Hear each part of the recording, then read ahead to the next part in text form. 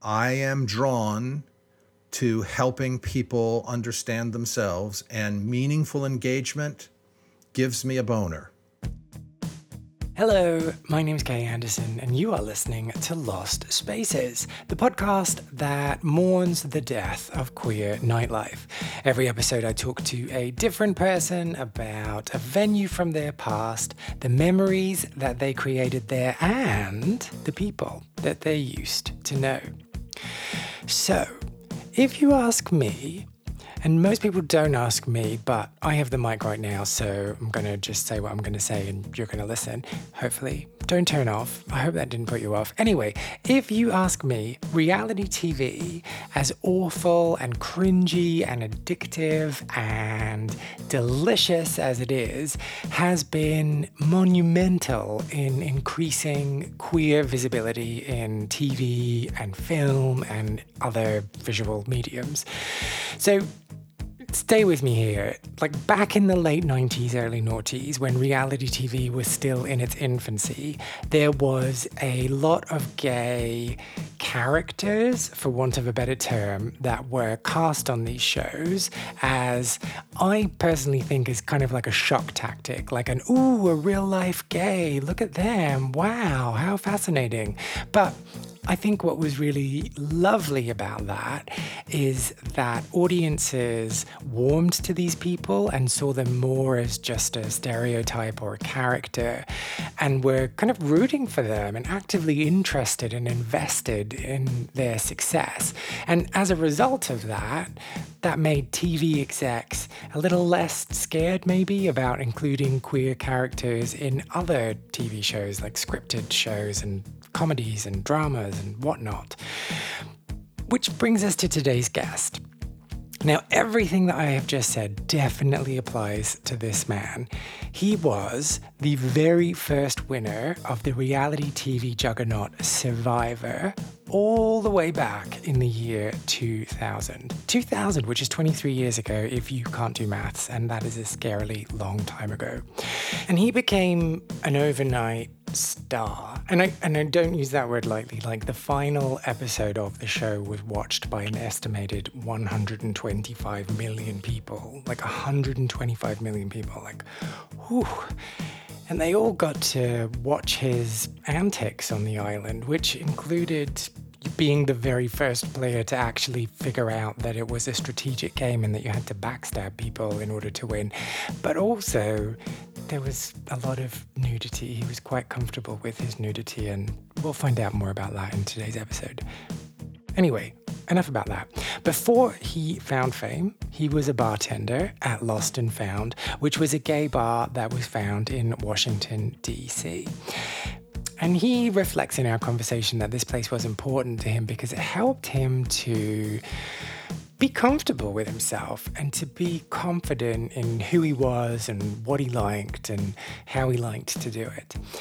We talk all about body image, Survivor, that TV show, he can't escape it. Sorry, it comes up. And it's probably the first time that I've ever heard someone use the word guile in a sentence. So I was impressed about that. Shall we get into it?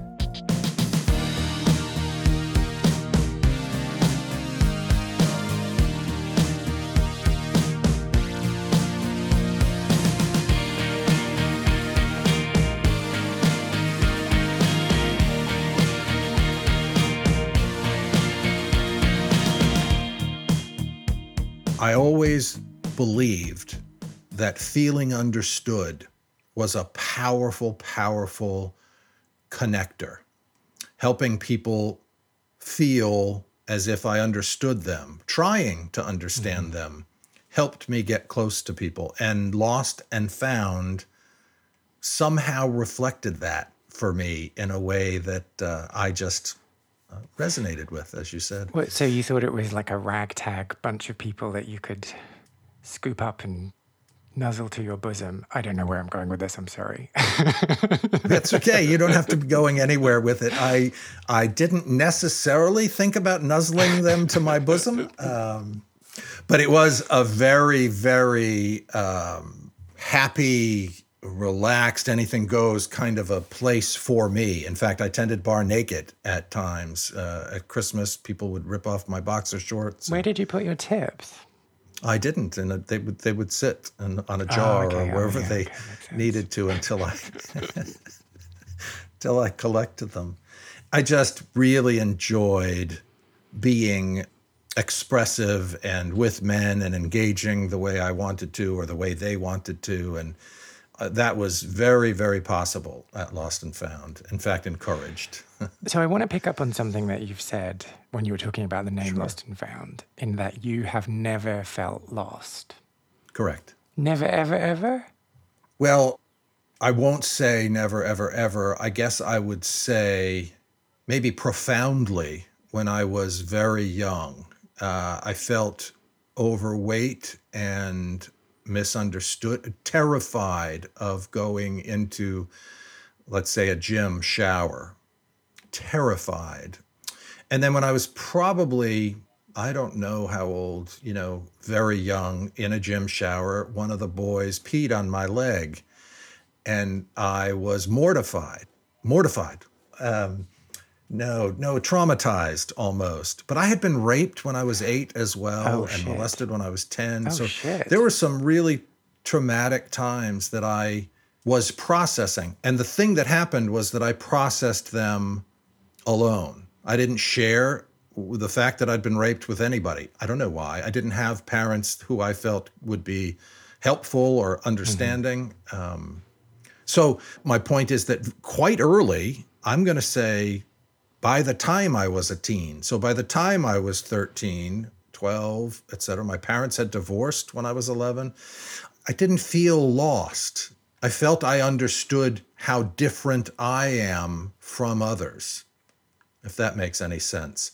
And I knew I still needed to find a way to live in this world and a way to be in this world, but I understand and accepted me more so than I think many of my peers who were struggling for much longer with who they are. If that makes any sense at all. I just think I accepted myself earlier than many of, particularly the gay men that I've met and talked to. And I don't know how. I don't know why I was able to, but I certainly had the struggles ahead of that. So accepted your sexuality, accepted yourself, or both?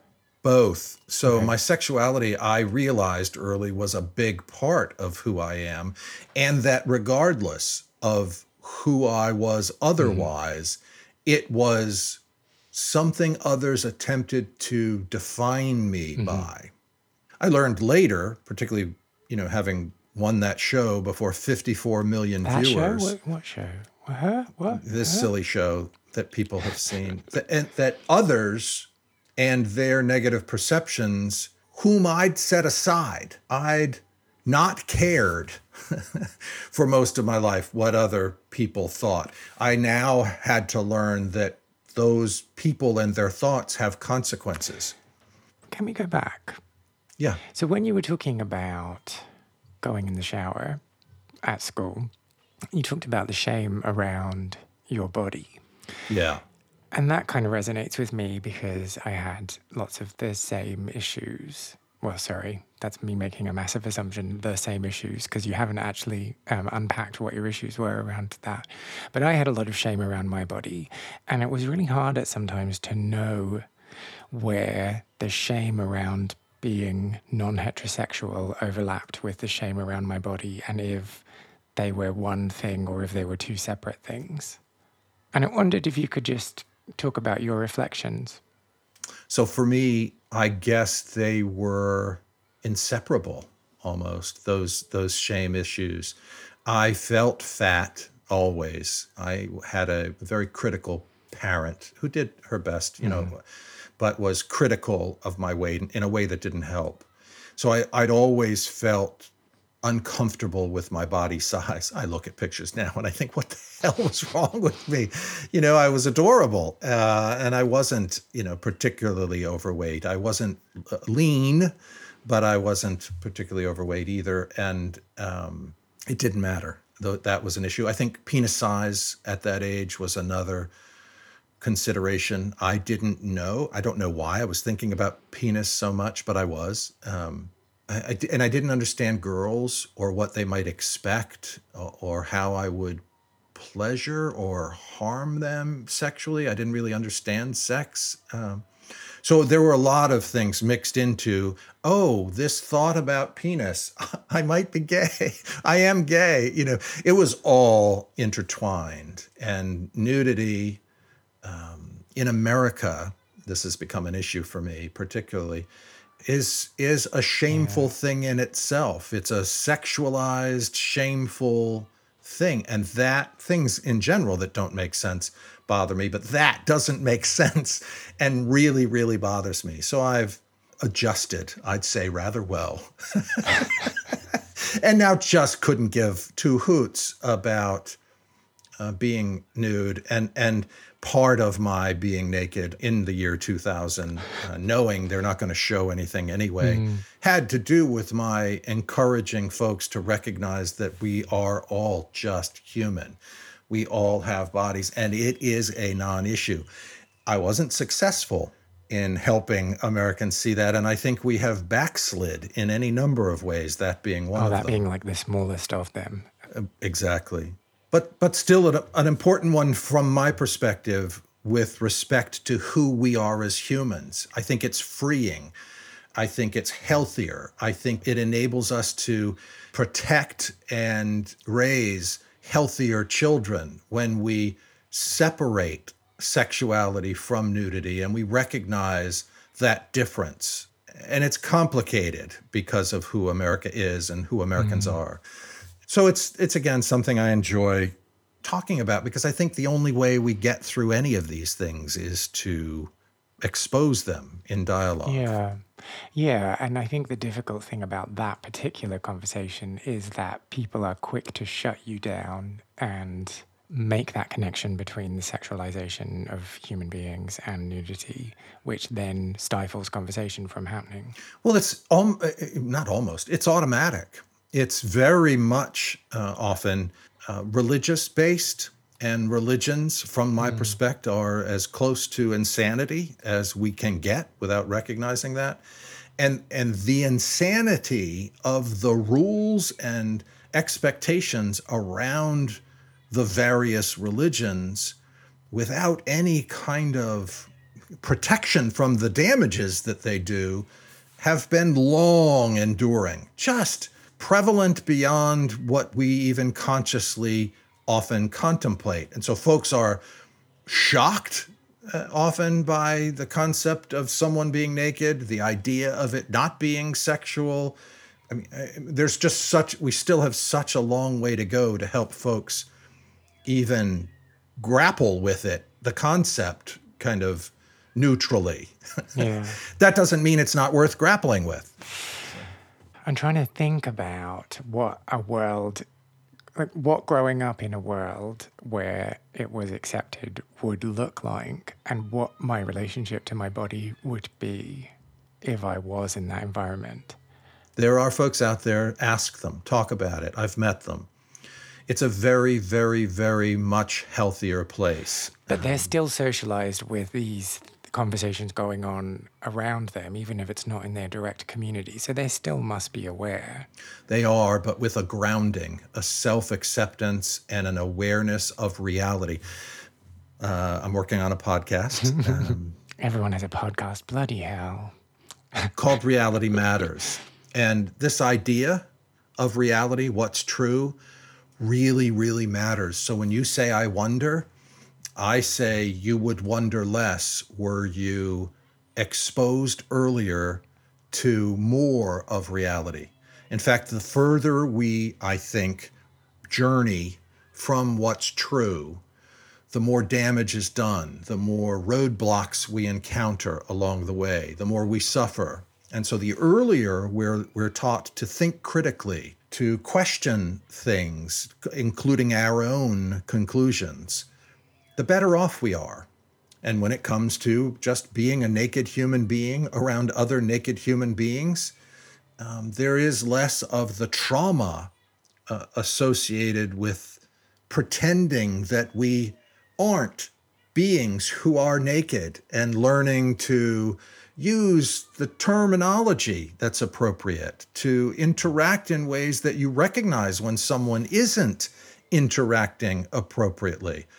Clothing and the pretenses of modern society often enable over-sexualized behaviors and cause much of the damage. I mean, look at was it JonBenet Ramsey, or just one example, just the over-sexualized young girls who are in contests to see who can be loved more than the other one and crowned or something. Everything about those contests is over-sexualized. Is the only way I from the outside. I've never been to one. I don't really know what goes on. But the lipstick and the poses it's just dramatic from my perspective, and says a lot, I think, about who we are. Yeah, and when you juxtapose it with drag shows, which are currently up for debate across numerous states in the US, and it's happening here in the UK as well, it's really fascinating that one of those things is viewed as fine, like, oh, that's just something that people do, and one of those things is being viewed as like, this is degrading our children and bringing them to hell. And I know which one I think is healthiest. Well, think about this for a moment. How often do you perceive when people are up in arms and angry that the origins of their anger are really projections? Yeah. Here, I think it's similar. I think very often people who are angriest about drag shows or drag queen hour at the library, et cetera, have no sense whatsoever of what they're really about, and the lack of sexualized interaction. That's not what it's about. But they themselves are dealing with their own, I don't know what it is, fears, discomforts, illusions, delusions, and so they project onto the most convenient target, which happens to be drag queens. Yeah, and if you look at, hopefully I'm not talking about fake news because I never really dug any deeper when I read these articles, but if you look at all of these articles about people that are going into Target stores and ruining the signage and the Pride Month concessions that they've got up, and then you find out that there's evidence of them being on Grindr, or that they've had child pornography on their computers seized by police, and you're like, oh, okay, yes, this is projection. It's not about the community grooming, it's about you.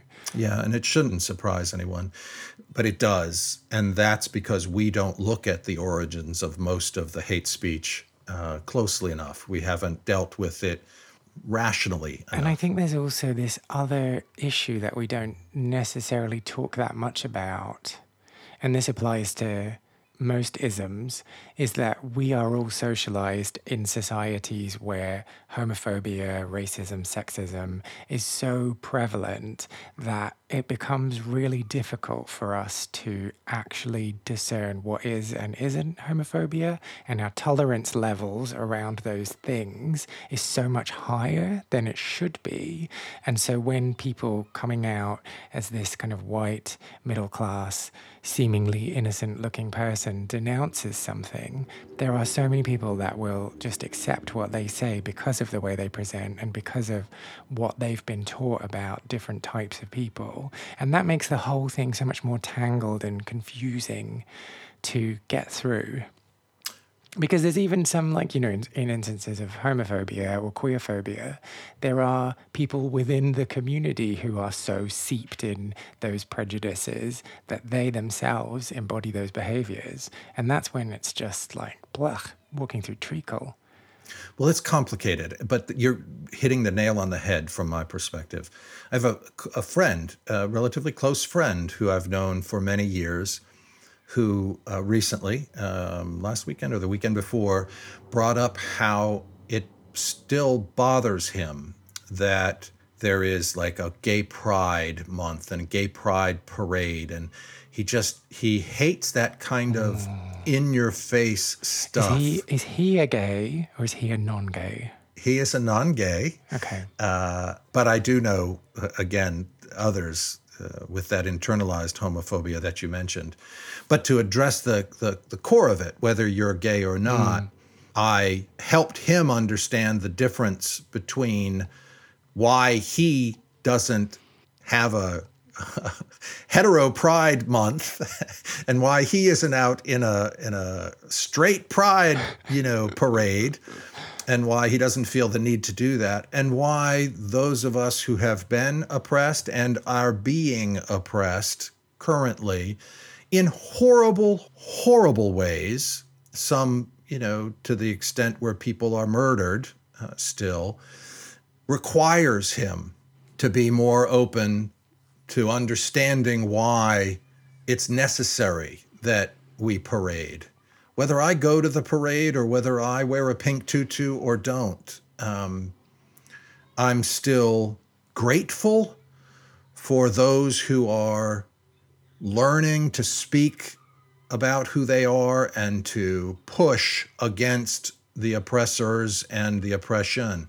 So, I think he got it a little bit. I think it'll probably take many more conversations, but I think his perspective is not uncommon. I think it is what you were just saying, very, very often the case that people don't get it, don't understand why this is necessary or that's necessary, or why does it have to be, shoved in my face. Yeah. Well, like shoved in your face, like just don't go. Yeah. Anyway, let's go back. So let's go back to the place where you enjoyed being naked. I'm trying to tie this all into what we were talking about. Don't know why. Lost and Found. Yeah. Do you remember the first time you ever went there? No. No. Okay, that's an easy question. No. Do you remember the feeling if you don't remember the first time? What I do remember most is this was a place I was able to be me as I've ever been for the first time in my life. And I loved it, relished it, enjoyed others being themselves, even if we had differences. And it was just a really warm group of folks who worked there and who were clientele. So Loved it. you had been to other gay bars before and other gay spaces, but this was the one where you felt like you could be yourself, be the most you. Yeah. Why is that? Well, I think just the nature of the bar, the nature of the group, the generally of people that were there, they weren't too young. Like at Trax, I didn't feel as comfortable. It was a very, very, I guess, much more super fit group and youthful and dancing. And there was less of what I thought of as acceptance of all in a place like that than there was in Lost and Found. But I'd lived in New York for a year or a couple of years before my time in D.C. So I'd been to some I'd been to the Anvil. I don't know if you know these clubs, but really interesting places, and experimented and had sex in clubs. And, I was really pushing the boundaries and just enjoying. I ran. That's not pushing the boundaries. Ugh, that's nothing. Come on. Well, it was the boundaries for me, I ran the door at the Palladium in New York, which was Steve Rubel and Ian Schrager's club that they opened after Studio 54. And, the amount of sex that we had and that was going on really challenged me to understand my place in the world. And was that okay or was it not? And was it too much? And then Lost and Found just felt great, warm and fuzzy. It was accepting of whoever we were. Okay, so if you were Goldilocks and all of these other bars were the bowls of porridge, there you go. This is the one that was just right. There you go, exactly. And so I'm really interested, like obviously through this podcast, I talk to lots and lots of people about different spaces, and I'm really interested in what the ingredients are for a space to be successful or for a place to give people that permission to step into themselves and be themselves. And so it sounds like for you, and I'm probably putting words in your mouth by saying this, so do correct me, that it was a lack of pretense. It was a lack of pretense. And it was the staff and the environment, the combination that created that. The staff was sufficiently mature that they embraced everyone and were happy. I don't know how to describe. Were happy to be there. They weren't bothered to make you a drink or to talk with you when you wanted somebody to talk to you. And there was lots of bar space, so you had lots of opportunity to be engaged in relatively meaningful ways with many of the patrons. Yes, a dance floor. Yes, more space and even an outdoor space to relax. But the size of those spaces and the proximity to the staff and to someone who will take care of you and help you and chat with you and engage with you and, play with you, made it just right for me. And so what was going on in your life at this time? So you'd been living in New York, you'd moved for university, you were in Virginia. Where were you in terms of your queerness? Well, I think I knew early that I've always wanted to share the journey. It's the point for me, sharing the journey. And I eventually met my partner at Lost and Found at the bar. I was attending bar and he came in and he was in the military. And boy, was that fulfilling. And we were together 8 years and just an amazing, wonderful, warm relationship.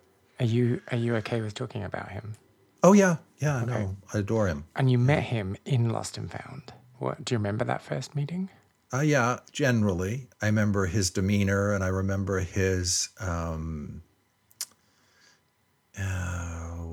do I describe it? The sense that this poor guy needed someone to help him loosen up a bit. And I felt I was just the right guy to help him do that. Oh. Yeah, he did seem quite uncomfortable.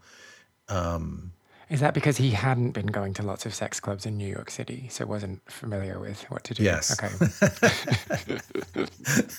Yes, he had not. Do you remember what you talked about that first night? No, not specifically, but certainly I was drawn to helping him loosen up. I was drawn to helping him enjoy himself. How do you go about doing that? Shall we role play? Shall I be him and you be the... Sorry, no, let's not do that. Sorry. Yeah, well, if we were closer, we could, because there's lots of physicality and there's lots of alcohol involved. Okay.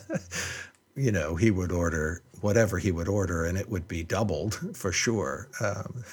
Poor thing.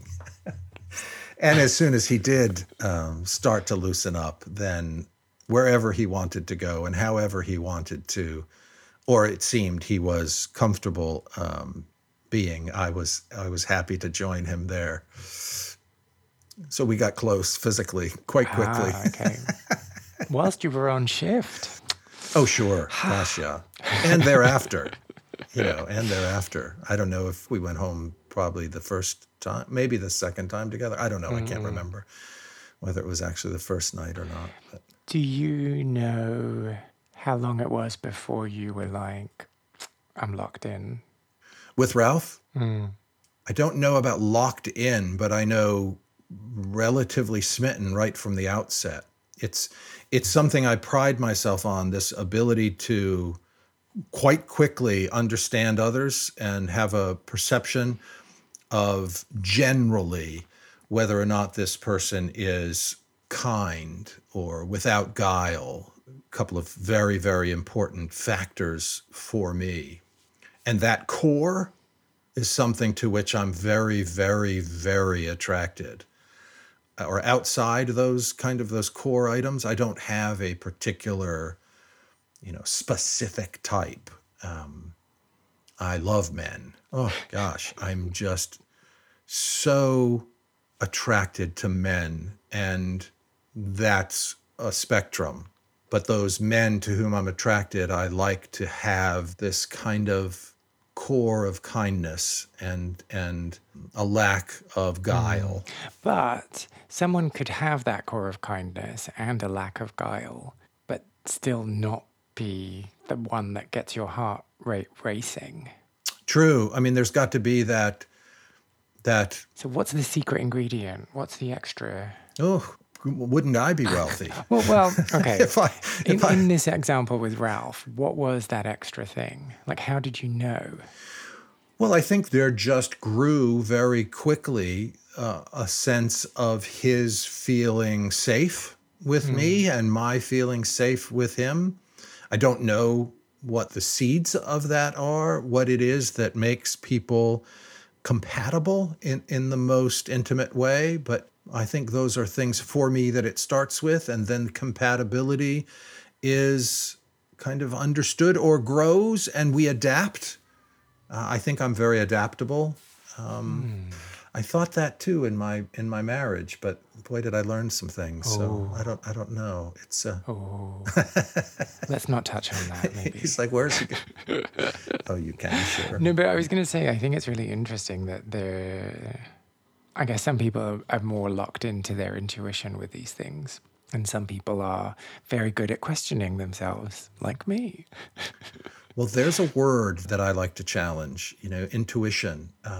It's a concept I think is often misunderstood. I think many people, when they use the word and when they hear the word, are thinking of something supernatural almost. And for me, I don't know that the thing that most people think of when they hear the word intuition even exists. I get a sense that our brains are very, very powerful and perceptive. And I know from science and from reading that we take in enormous amounts of data, much of which is nonverbal. And that which we take in and evaluate, particularly the nonverbal, is very, very influential. We come to make decisions about who it is we're around based on what we're perceiving about in someone's tone, with their proximity, in the way that they engage with us non-verbally, defensively or otherwise. Lots of things other than their words. We have learned, we've evolved to not rely on, I love you.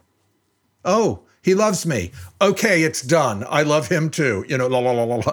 The words don't have as much meaning. Do I feel loved? That's what gets us, and that's communicated nonverbally. So, and this is where the bias comes in again, as we were talking about, because if you are looking at something in a negative way, you'll look for the negative clues that will confirm the things that you are looking for, and vice versa. If you're looking for the positive, then you're going to be like, oh, he looked at me sideways. Ah, that's it. We're getting married. So true. And it goes to the heart of how you just introduced yourself, how you just said you engage. Because if that's if you're waiting for the shoe to drop, that shoe's going to drop. It's just a matter of time for you to find it. What kind of shoe? Converse? High heel? Well, maybe the Louis Vuitton. Okay. It depends. Okay. Yeah. And I need to move out of that mindset. I absolutely think that, I'm in this kind of survival mode all the time when I needn't be. And I think that's a really, really, really healthy point to pursue. I don't know if you need to, but I think it's healthy to move out of that because of exactly what you said. I mean, if it's what you're preparing for, you're going to be, unconsciously or otherwise, looking for it. And you'll find it. You're a bright guy, I can tell. You'll find it. You'll see that piece that you can then craft into evidence, the context you were expecting. Yeah.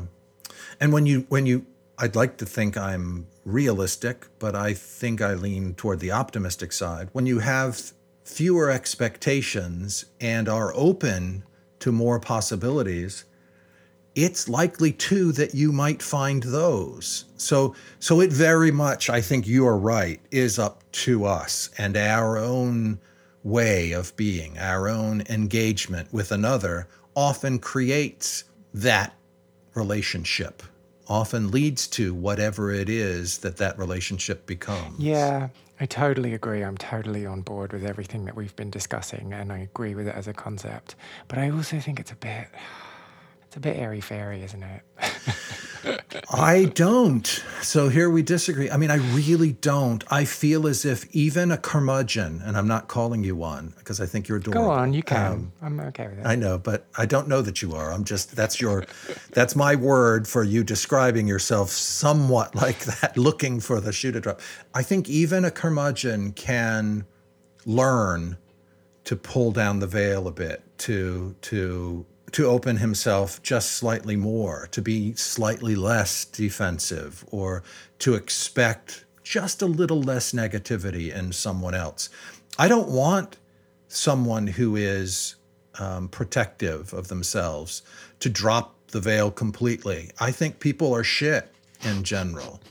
It's true that many people will abuse you and do take advantage of others in ways that are despicable and grotesque. I think that's part of being human.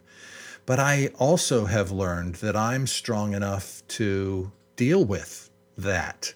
And I'm open to seeing the better sides of them and whether or not some of that awfulness is worth looking past to help them be better. And I don't think it's airy-fairy. I don't think it's funny.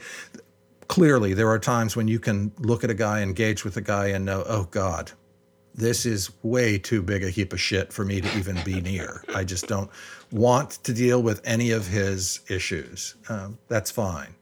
But when you're in that place of not being sure and you think, oh, God, there are red flags, well, buckle up, brother. Everybody's got some red flags. Everybody's got some issues, and they might be well justified in reacting the way that they are. And I've met many a man who, in conversation, can learn things about himself and move past some of the challenges that he faces. I've loved people who've wanted to try and understand me, and so I try to do the same. So just on that tip. And I don't think it's airy-fairy. Okay, but just on that tip, Yeah. all the language you've just used and all the things you've used to describe the way that you relate to other people has made... how am I going to say this? Bluntly. Are you a fixer? I think not. Okay. I think I could have been. And I think I could be, but I don't think that's what looking for that problem and trying to fix it, and that's why I'm single. I don't think so. I don't know if my closest friends or therapist would say... If you are one of Richard's friends, why not dial in and leave a message and let us know? I am drawn to helping people understand themselves, and meaningful engagement gives me a boner. There's no question about it. Superficiality is something to which I'm allergic in general. I can do it. But it's so boring. It does bore me to tears. But you've just said, I want to help people understand themselves. What if they already understand themselves? I love it. That's just it. Love that. That means, for me, typically, when I encounter someone who can express who they are and has a level of comfort with their understanding of themselves, we can move on to other meaningful issues. So that's why I come to the answer that I'm not just a fixer, because I don't find myself dismissing those who feel as if they do understand themselves.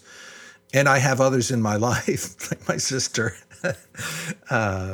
looking for folks who are somewhat self-aware, because they know or they believe I would be attracted to that and would engage, and there might be something there. Okay. To share the journey with someone self-aware. Oh, I mean, self-awareness, it's like it's not a destination, right? It's this thing that you're constantly working on. No, I don't think so. And that's what just makes it so unappealing. Like, I want to get there and I want to be there. I don't want to have to keep working on myself. Well, I think I'm being a little facetious here, okay? Right. I think that I like to work on myself, but maybe not with the urgency that I once had, and not in an exhausting way. Oh, do you think that's because you have enough of an understanding of yourself that it doesn't seem urgent, or you got bored of yourself? Not bored. I don't find I love myself. I really do. You can love yourself and still get bored. Can you? Yeah. I don't know. Yeah, you can. Maybe. I've not been there. Let's just say that. I'm not bored. I don't find myself feeling bored often. If I'd be hard pressed to recall a time I felt bored. Okay, I'm being just a contrarian now, so sorry if I'm taking us down a rabbit hole that we needn't be going down. I like it. It gets me thinking. So, I want to talk about nakedness. Okay. I like talking about nakedness. You brought this up before, that you had experiences of being naked at Lost and Found when you were working there. Is that where you first started taking your clothes off during working hours? Might be the only place I've taken my clothes off during working hours. It was a fun, a comfortable space in which, and I didn't take them off, by the way, just so you'll know. Is this a humble brag? A little bit, in which to play. I mean, I made it quite easy. Everything was attached with Velcro. Yeah. Oh, God. That was fun. They would rip, a little bit, and then, different times people would rip them more until there wasn't anything left, and I just didn't care. I enjoyed it. So we talked earlier about the fact that when you were using the showers at school, you were ashamed of your body. Yeah. And then you overcame that. Have you just been comfortable since then, or is it an ongoing journey? No, I've been very, very comfortable since then. So one of the kind of main concepts for me is acceptance of my body. I am not what's thought of as, a gay ideal by anyone's imagination. And I have a shape and a size and just a body type that's all my own. And, there are different groups, wolves and bears and Cubs and otters. Who celebrate the varying amounts of hair that they have on their body, or weight that they carry, or shape, or muscles, or lack of muscle, et cetera, et cetera, et cetera, et cetera. I embrace them all, quite literally, when I get the chance. With consent, right? With consent, right? Of course, with consent, sure. Yeah, no. I think that engagement with others, naked or otherwise, is something many gay men yearn for. And I've learned not just to be self-accepting, but open to it, open to the intimacy of it, open to the touch, open to the closeness, open to people's shyness and desire to take things slowly, to the entire range. It's just part of being men. To straight men who literally are straight, but who somehow are warmed by a closeness that they've not felt from other men. There's a whole spectrum of who we are as men that I've learned about. And frankly, I've learned more about it since my divorce than I could ever imagined I still needed to learn. I thought my sex life would be over. I thought I was just past most of that. But in the last 6 years, I've blossomed in a way I did not imagine possible. Okay, I want to know more about this, but let's center us back into Lost and Found. Okay. Was that the first place that you were like, yeah, I'm going to take my clothes off and I'm going to be okay with it? No, in fact, I didn't. I mean, I was kind of joking, but I wasn't. I never took my clothes off. Others did, and it happened a few times, not always. And I guess particularly my following at the bar felt my comfort. knew that it just didn't matter to me. I mean, if somebody wanted to come over and look at my penis to see what was there, I was more than happy to let them do that. And people did. What was there? My penis. Oh, okay. So it's not like a funny shape or anything. It's just a regular penis. Well, no, but certainly guys are curious. You know, what do you have? What size? What shape? Are you pierced? Are you not? Whatever their curiosity was, it made no matter to me. I enjoyed the attention. I enjoyed helping people, particularly those I felt were somewhat restricted or felt somewhat shy themselves, to understand that they could be however made them comfortable with me, that I was not just open to that I enjoyed their being playful. And somehow that was communicated, somehow that knew. And I feel as if guys really related to that or relaxed in it. It's a really interesting thing, isn't it? When you are comfortable and confident, that gives other people the permission to be comfortable. Certainly. Look, it certainly was not from an egotistical perspective. So I was approachable. I am, I think, approachable. I don't think people perceive me as an exhibitionist or someone who, and I'm not even saying there's anything wrong about that. I'm just saying for me, you know, I don't think of myself as anything special. In fact, just the opposite. I feel very comfortable with my just being a generally healthy male, you know, whatever that shape and size is. I'm not required to hide it and protect it and pretend that I don't have a body that I enjoy being naked with others with. So let's jump forward then. You were saying that, and that you've learned so much about the power. I'm just in really cheesy mode. The power of being naked with other people. What have you learned? So I learned that I'm attractive.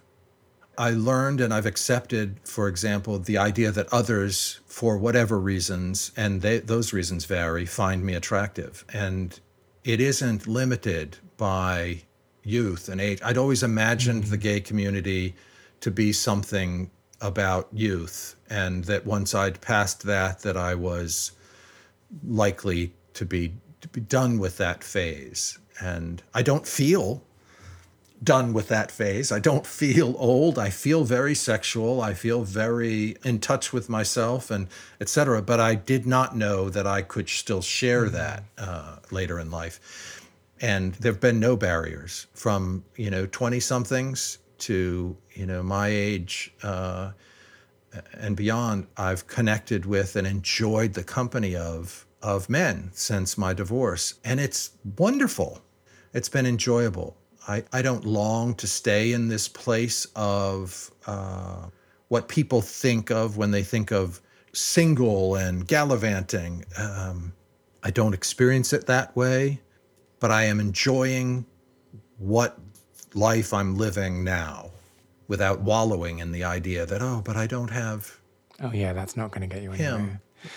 anywhere. It's really interesting to hear you talk about this expectation versus reality and how we are taught constantly that once you get to 30, that's it for you. In gay years, you may as well be dead. You're done. And how that isn't really the case, but that we all have internalized that message somehow.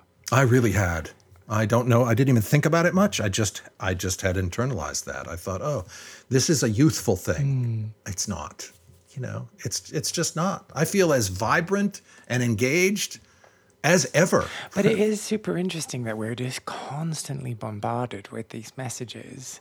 And how do you, within that sea of shit, maintain that position and maintain that understanding that, I'm pretty fucking sexy? Well, I don't wallow in that either. I'm still a little surprised by it, but accepting of it. And I've learned to accept it by thinking, I'm attracted to and find sexy a very wide swath of men. And who am I As long as they have no guile, right?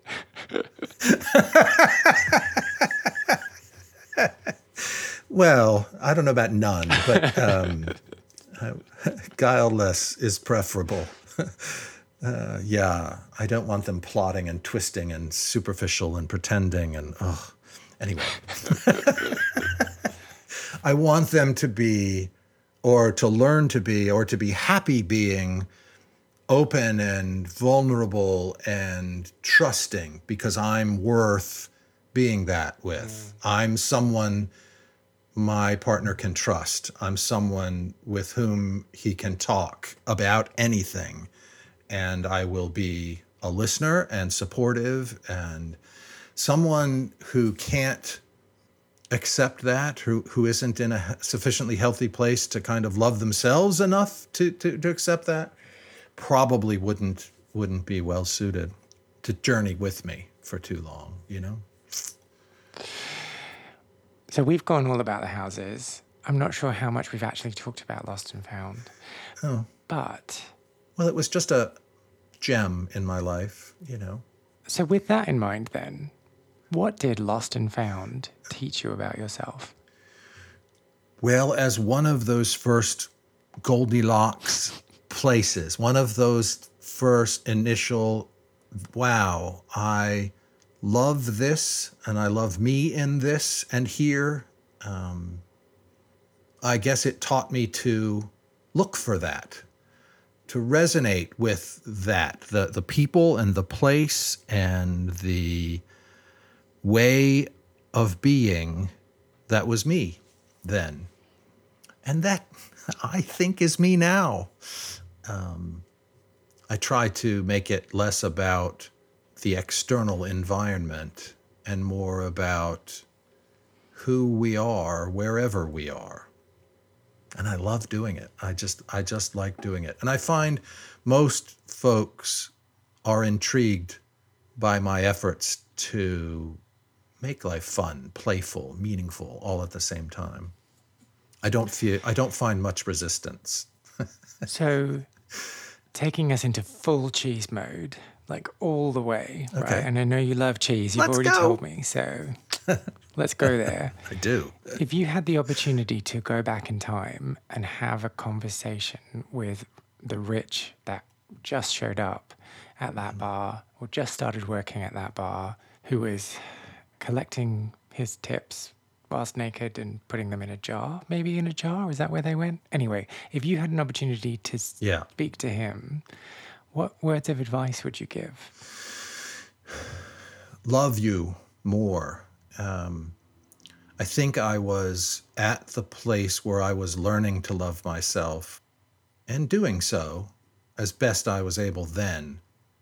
But the advice would begin with encouraging myself to do that fully, to love yourself, to recognize that you will often be looked at as someone different, often looked at as unique, and perhaps often misunderstood.